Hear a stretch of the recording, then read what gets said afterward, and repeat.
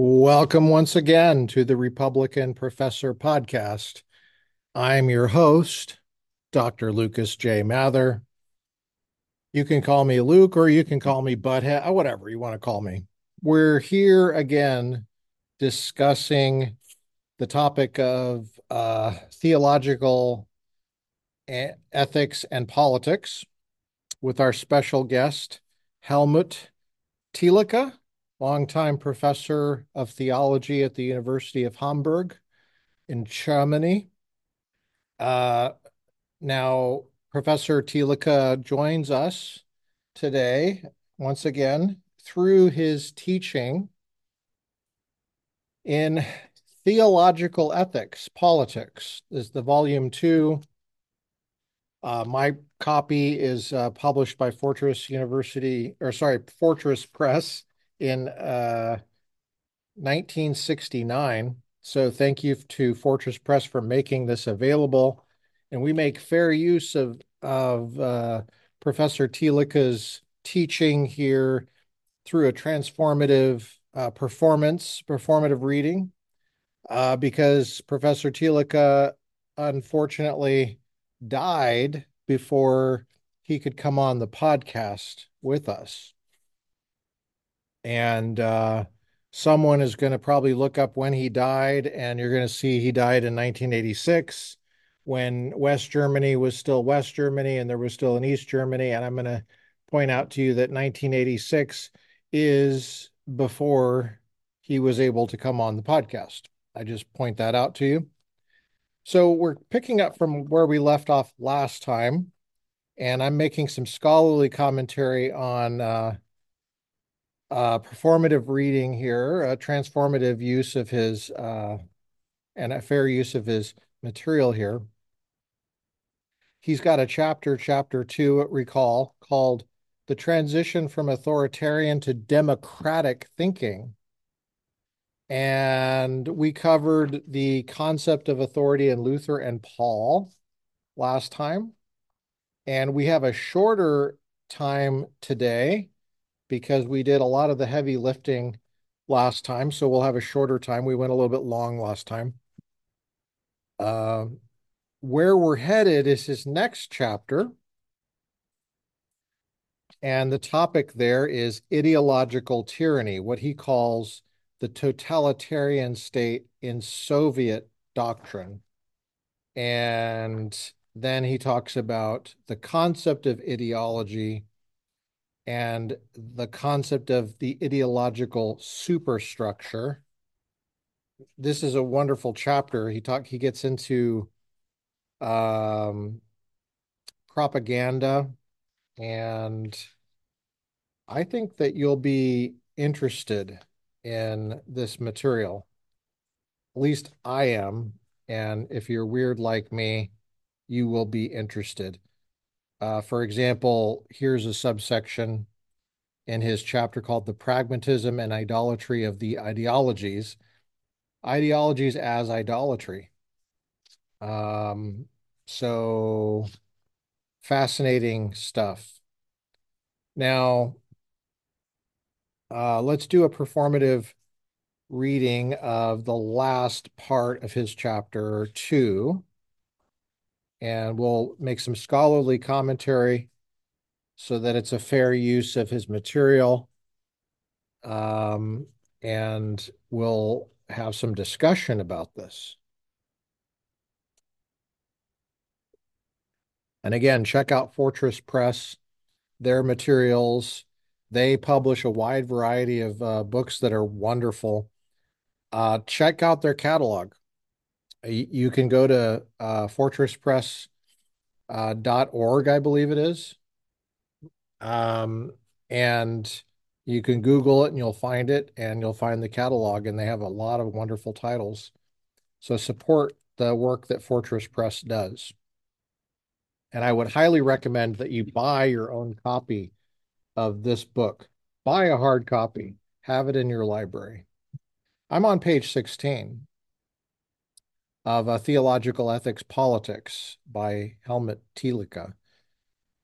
So it's called Divine Creation and Human Control in Government.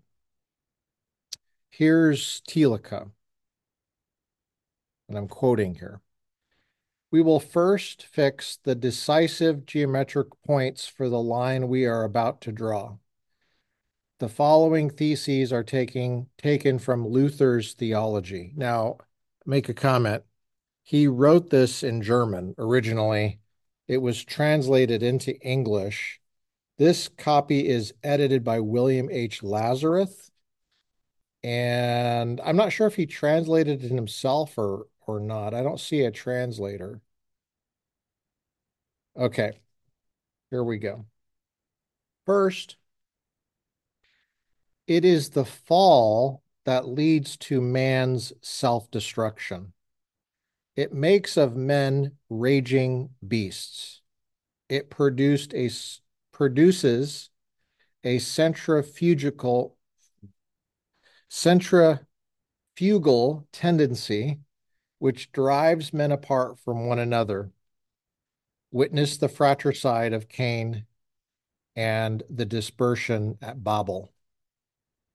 What is he talking about there? He's talking about the very first chapters of Genesis in the Old Testament, the fall. That's the theological category he's using there to introduce government. Second, this is Thielicke again. God puts a stop to this self-destruction in order to give man a kairos, a space in which to repent. And the kairos is in Greek. I'm fortunate I can read it. That's a kairos is a time, a space in which to repent. He sets over the world after the flood a rainbow of reconciliation, giving it a new constitution in the Noahic covenant.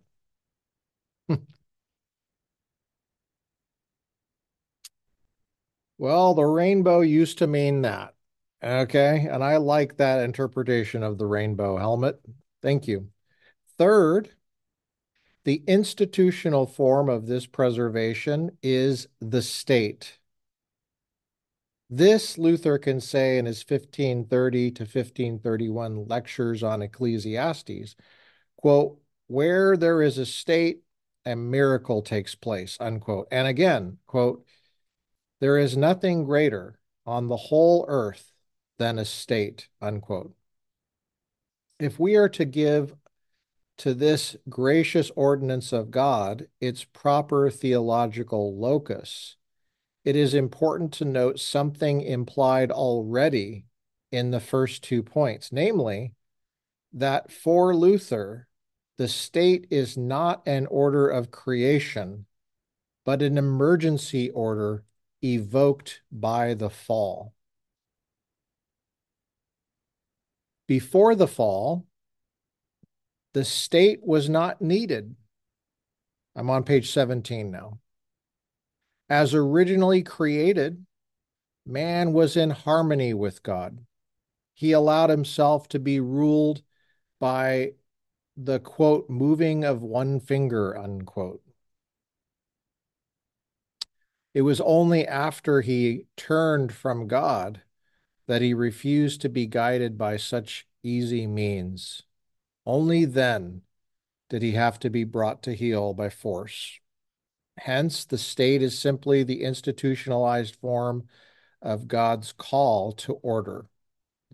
It is a remedy required by our corrupted nature, for it is necessary that lust be held in check by the bonds of the laws and by the penalties, lest it riot in freedom. This is why the state by rights must be called a kingdom of sin, for its theme is nothing but sin and the checking of sin.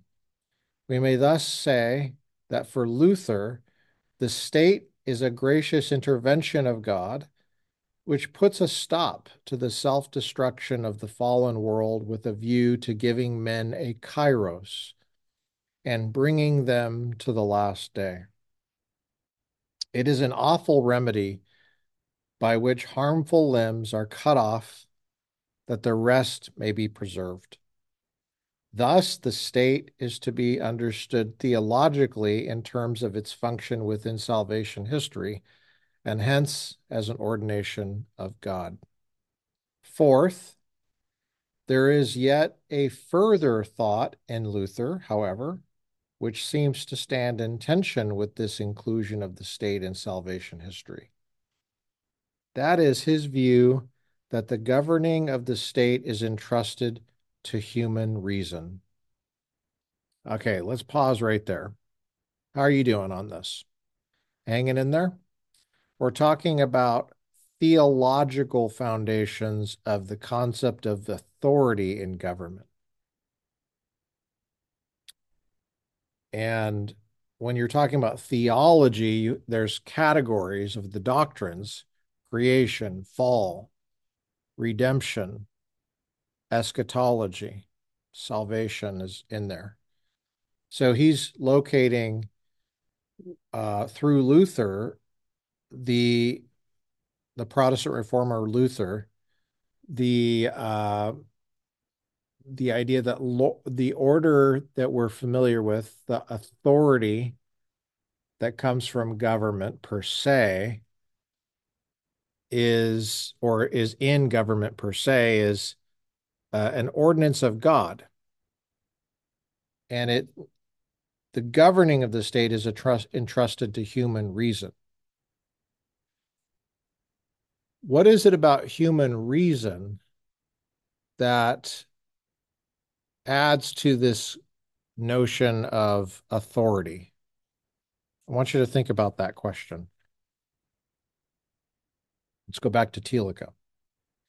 To formulate this point more sharply in relation to our problem, God seems indeed to ordain the state in a highly personal way. Having once done so, however, he decides not to provide further directives on which the state might be dependent in theocratic fashion. Instead, he delegates, as it were, all responsibility for its further course to human reason and therewith to man. In the margin I have, yikes. Franz Lau has rightly pointed out that it is not the orders and their ratio, but man and his ratio, which provide the criterion whereby the orders are measured. I'm going to read a footnote, footnote 19.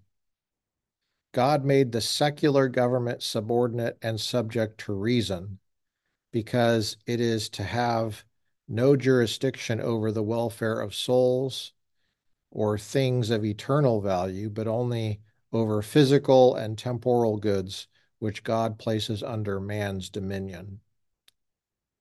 Quoting or commenting on Genesis 2:8 and following. I think that's a quote from Luther. Okay.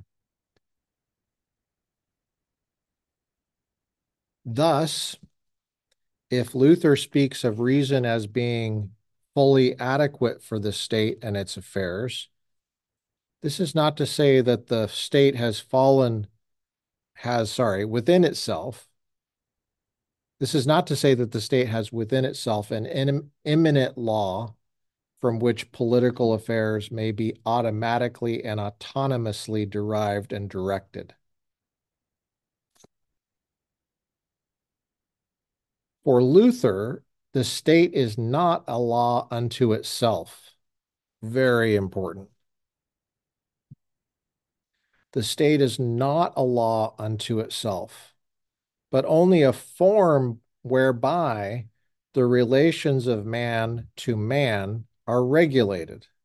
The regulating is entrusted to the reason and rational decisions of man, not to the immanent reason of an order. This is some technical German stuff going on here, just FYI, that we don't need to get into, but I'm hoping that you get the flavor for this. Because Luther thinks in terms of the person rather than the institution, and accordingly uses a personalistically determined concept of reason, He has no explicit doctrine of the state. His theme is not the institution as such, but man as he relates to his neighbor within the framework of the institution. Hence, when Luther speaks in this context of reason, what he means is not some law of reason immanent in the institution, but the responsibly used reason of persons. Since government is tied not to theocratic directives, but to the rational judgment of man, Christians are not the only ones qualified for political office. It is enough for a ruler if he has reason. Indeed, pagans can sometimes be better rulers than Christians. Page 18. With these considerations, we seem to have arrived at a first crucial point in our attempt to construct a theological line from Luther's concept of authority to the situation of the modern democracy. When Luther speaks about delegating governmental affairs to reason, he is unquestionably thinking, in accordance with his concept of authority, of the reason of the emperor or the prince, or of the magistrates appointed by them. But we surely do no violence to Luther's intentions if we say that the important thing is not so much who the office holder is, who exercises his reason, but the fact that it is the reason of the man that is being exercised. The accent is not so much on the person ruling as on the assertion that the state is not ruled theocratically by God. The gospel is not a code of statecraft. Statecraft is a matter of reason and accordingly delegated to reason. So there you go. There's a way to criticize the state if it's not reasonable, if it doesn't if it fails in its argument, you might say, if it commits logical fallacies, the person deciding this, what they're doing and why, or if they rule by propaganda, as we'll see, which is what the totalitarians do. Well, that's where we're headed here. It's a it's a cudgel to get in there some objective basis to critique government action. By the way, critique can be positive, it can be negative. If I give you compliments, I'm critiquing. A lot of people forget that.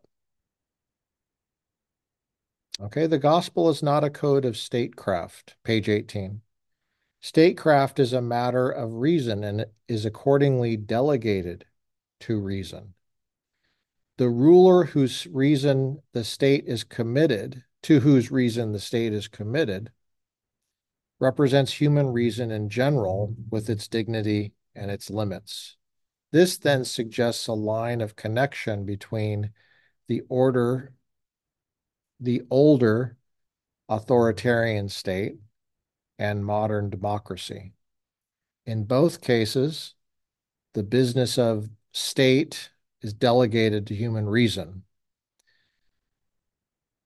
In one case, of course, it is delegated to the emperor or prince, and the other to the citizens. But these are only minor differences within an overarching unity.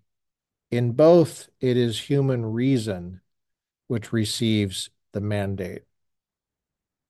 I know you're thinking, what could go wrong? Well, it's a fallen world. But what he's saying here is God thinks this is better than letting us go. This is better than some other alternative, which you might say is not saying much, but but there could be a way to critique and distinguish between governments and maybe even types of government. Fifth, I'm on page 19, reason is given a real mandate. What this means may best be seen in terms of the negative possibility that reason will forget or even fail to perceive this mandate. In such a case, according to Luther, reason loses the criterion of its competence. Instead of being a reason which receives, hearing and accepting a mandate, in the sense of blah, blah, blah, skipping that Latin word, it becomes a reason which acts on its own. The arrogance of this self-authorization of reason is that it tries to fix the basis, goal, and meaning of all that is. It gives birth to worldviews and other ultimate values together with their symbols instead of carrying through its intellectual acts only on the basis which is allotted to it in relation to the goal which is set for it and in the name of the meaning which is proclaimed to it. In the sphere of political ethics, this arrogance finds expression in the fact that reason does not receive the miracle of the state from the hand of God and then administer it in terms of the mandate it has received. Instead, reason imagines that it produces the state itself, and that the state therefore rests on the insight and resolve of reason. For example, on a contract. Now, all of that was criticizing social contract theory as the ultimate basis for the state, like modern philosophy and political philosophy is said to do. Um, there's no contract. There's no contract. There's no social contract. That's just a myth. That's a story that people say. It's like a bedtime story. And he even calls it arrogant to think that that's the basis of the authority of the state. Luther is convinced that of itself, reason is blind to the true nature of the state, which consists in its function in salvation history and is therefore not immediately apparent, but must be proclaimed and believed. Reason then is not competent to fix the meaning of the state or to work out a metaphysics of the state. That could only lead it to pride and idolatry.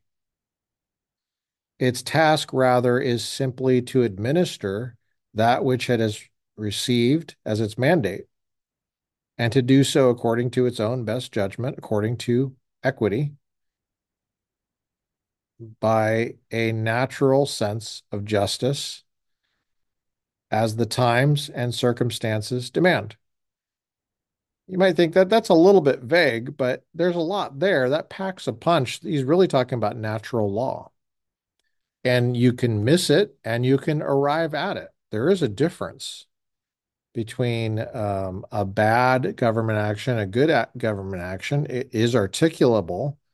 I think it's articulable in just about every Second Amendment decision we've covered, for example, on this podcast, between the correct answer and the incorrect answer. It's discernible by reasoning.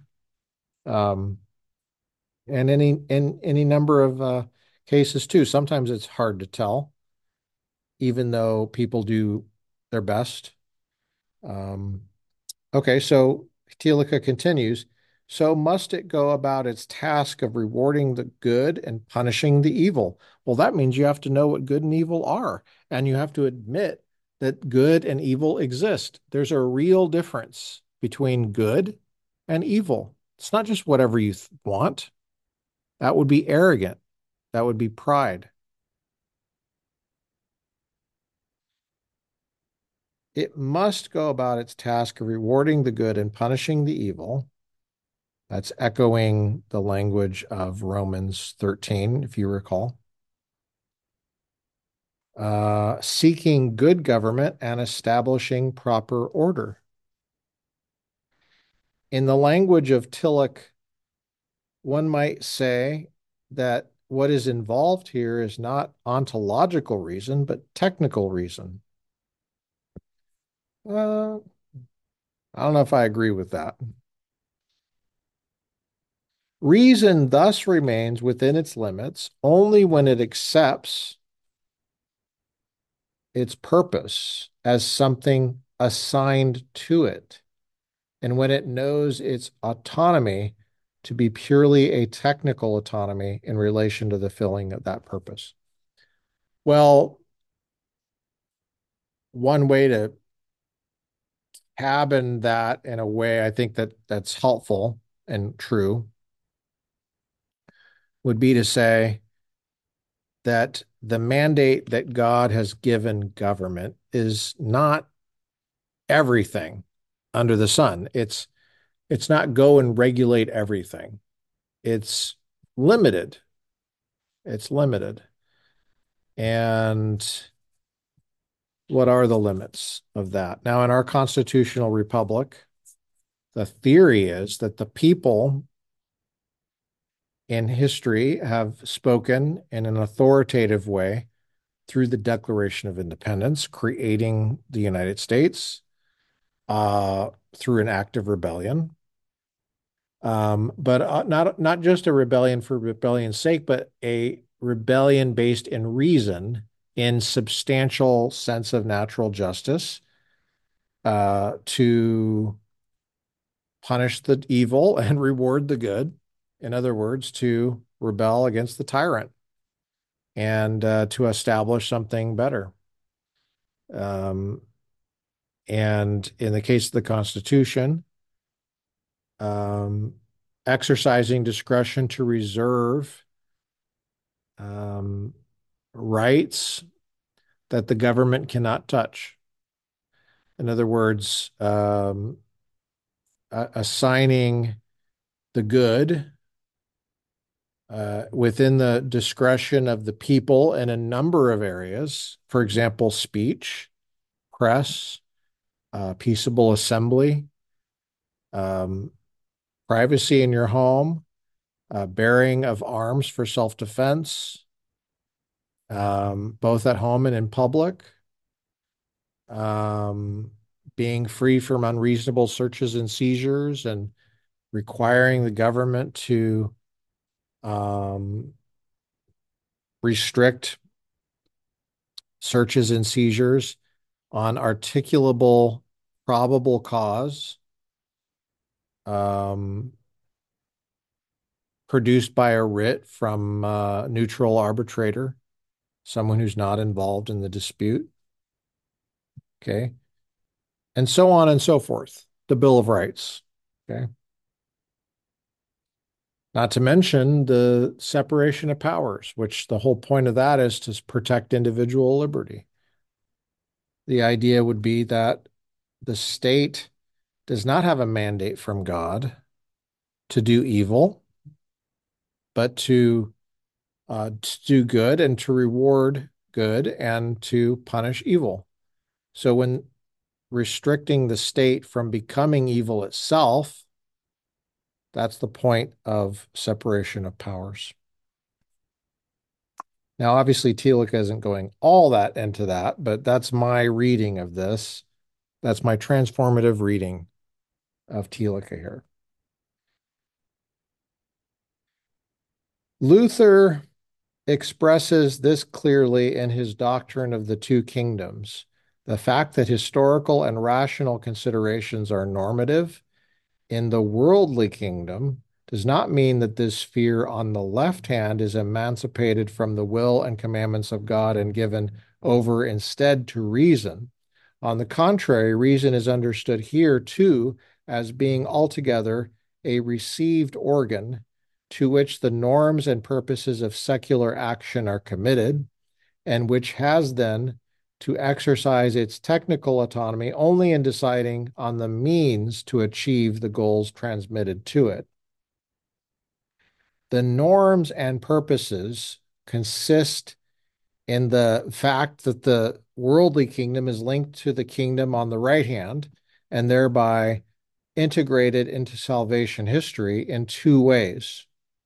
First, the preservation of the world through the state is not an end in itself, but only a means to secure for man a new time of grace.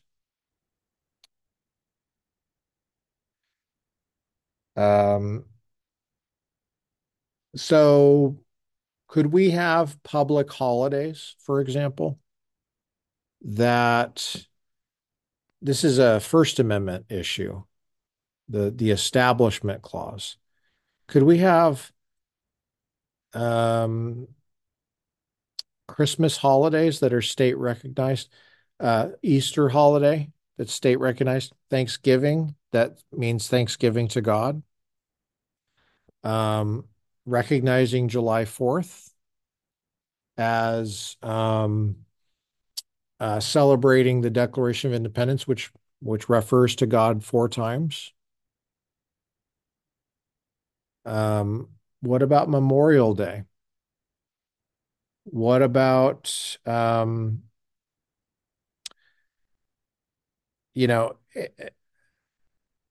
what about buildings, public buildings? Can we have the Christmas, not only the Christmas tree, but the nativity scene on a government building? Could we have a display of the Ten Commandments in public at public expense? Or crosses on government property? These are all issues that have been litigated. And what he's saying here is that the authority of the state is not to transgress or contradict um, facts of salvation relevant to salvation. It's really to support that, right? The state is not an end in itself, only as a means to secure for man a new time of grace. And second, I'm obligated to discharge my secular office in the name of love, not with reference to an institution, which is an end in itself, but with reference to my neighbor. Fascinating. The secular task is thus committed to us by God, and its accomplishment ultimately serves his ends. It provides us with our physical existence as the necessary presupposition for hearing his word, inheriting his kingdom, and thus fulfilling the real purpose of our lives. Christians and pagans thus have something in common, but there is also a difference. Common to them is the fact that they have received on the subjective side reason, and on the objective institutional side, the state. The difference is that the pagan does not perceive the efficient and final cause of the state, whereas the Christian does, and because of that knowledge stands under a claim and obligation. Sixth, if we apply to the theological understanding of democracy all that we have just said about reason receiving a mandate, we reach the following result. Democracy in these terms must mean that the citizens indeed control the state with their will and in virtue of the insight of their reason, but only in the sense that the state is placed under the control of their will and reason. Emphasis on placed there by God. Reason does not in and of itself concoct the idea of the state. Neither does it produce the state. for example, in the form of a rational agreement or contract.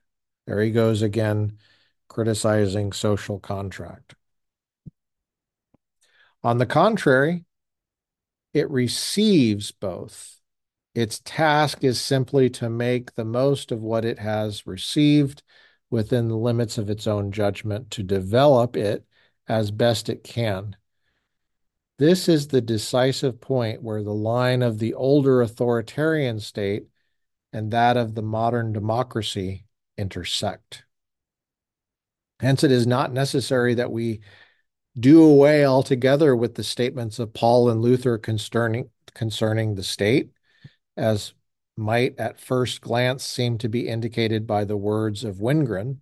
Our task is rather to deinstitutionalize them. The authoritarian state, in terms of which Paul and Luther developed their view, is to be understood simply as a historically conditioned example. The purely illustrative nature of their particular example is shown by the fact that all the theological teachings associated with it can be transferred without difficulty to other kinds of state.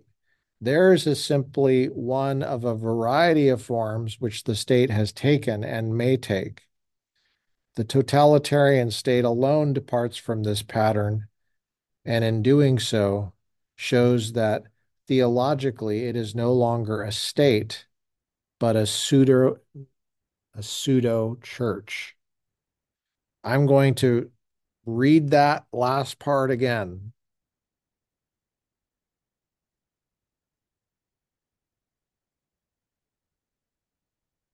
The totalitarian state alone departs from this pattern, and in doing so shows that theologically it is no longer a state, but a pseudo church. That's the last sentence in his chapter 2 on page 21. So that's where he's headed. Is now I'm going to make a comment here about American politics, and since we had President's Day this week, I'm going to apply this to the idea of President's Day and what President's Day is and should be about. So if you missed it for this last time because you didn't see my writing on this, well, next year we can talk about this, and you can incorporate this into your President's Day next year.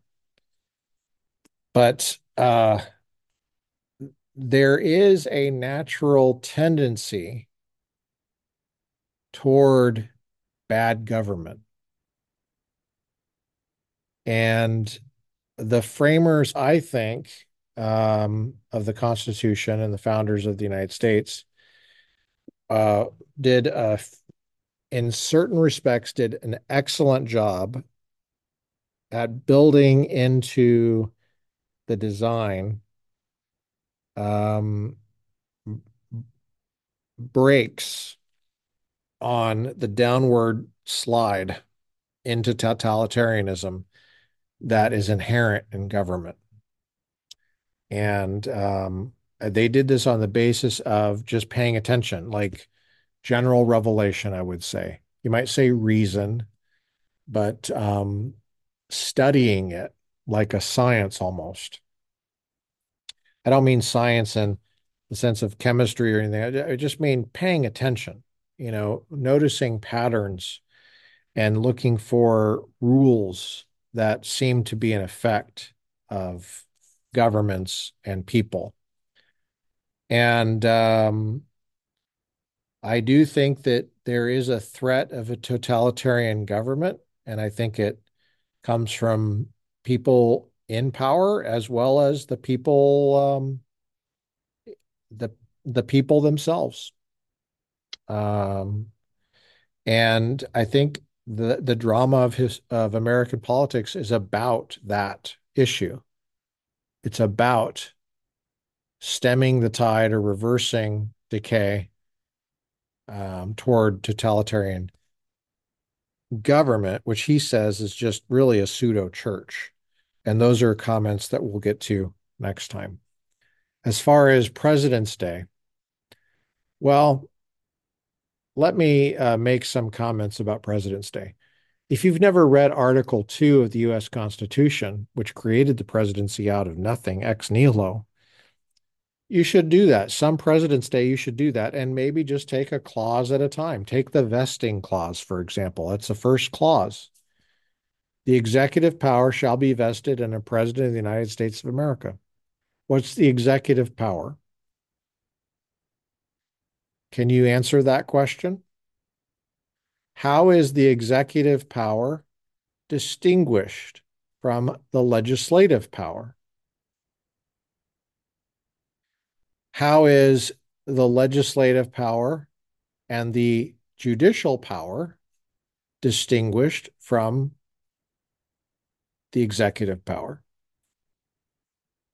How many, according to this clause, how many people have the executive power at one time? Let me quote it again. The executive power shall be vested in President of the United States of America. I'm sharing my screen now. The executive power, what does that mean? This is the Substack post on Republican Professor, substack.com. Here's a little quiz. The executive power, what does that mean? Be comprehensive and specific. Give a comprehensive definition that abstractly includes all executive power action and excludes non-executive power action, along with several examples. In other words, what power is that? How is it distinguished from legislative powers herein granted in Article 1, Clause 1, and the judicial power in Article 3, Clause 1? This power is vested, but vested by whom? In the president. Who has the power to vest the president with this executive power? How many people have this power at one time? How many people work for the federal government in the executive branch? How many of them have the executive power, according to the Constitution?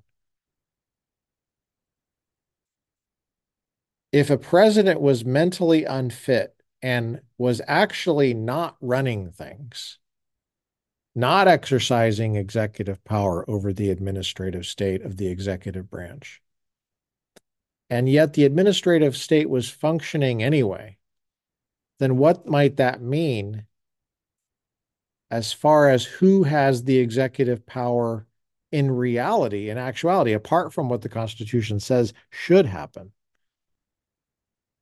Why is this clause in the Constitution? For what moral or normative purpose? Politically. What part of the Federalist Papers discusses this clause? And I say, if you can't answer these questions accurately, completely, thoroughly, clearly, concisely, in a non-BS kind of way, then it would be a good task for you to undertake on some President's Day, sometime in your life, unless you want to continue on as an American doofus. That's just one clause in Article 2. I think this is a nice way to spend a small part of President's Day looking into this. What do I say about this? There's one president. One person has the executive power at a time, not the branch. A person has it.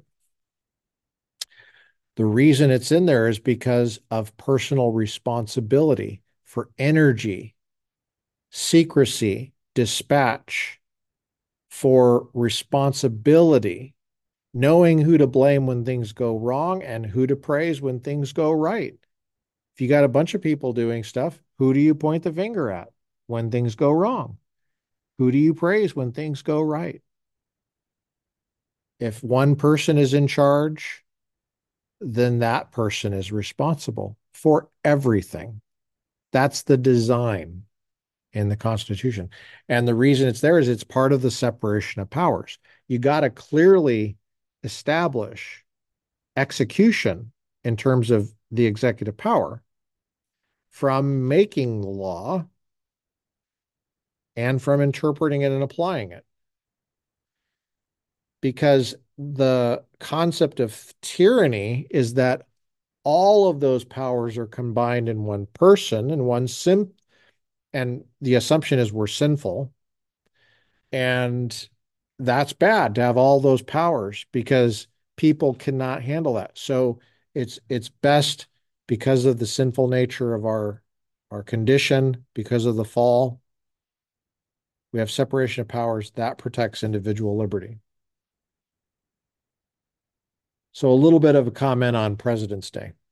I want to thank Helmut Thielicke for being a guest on the Republican Professor podcast. Thank you, Helmut.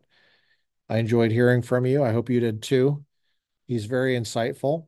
And for more information on who he was as a person, a little bit of his career, see the last episode where we talked about, his comments, his life in Germany, what he lived through, and what he had occasion to think about theologically.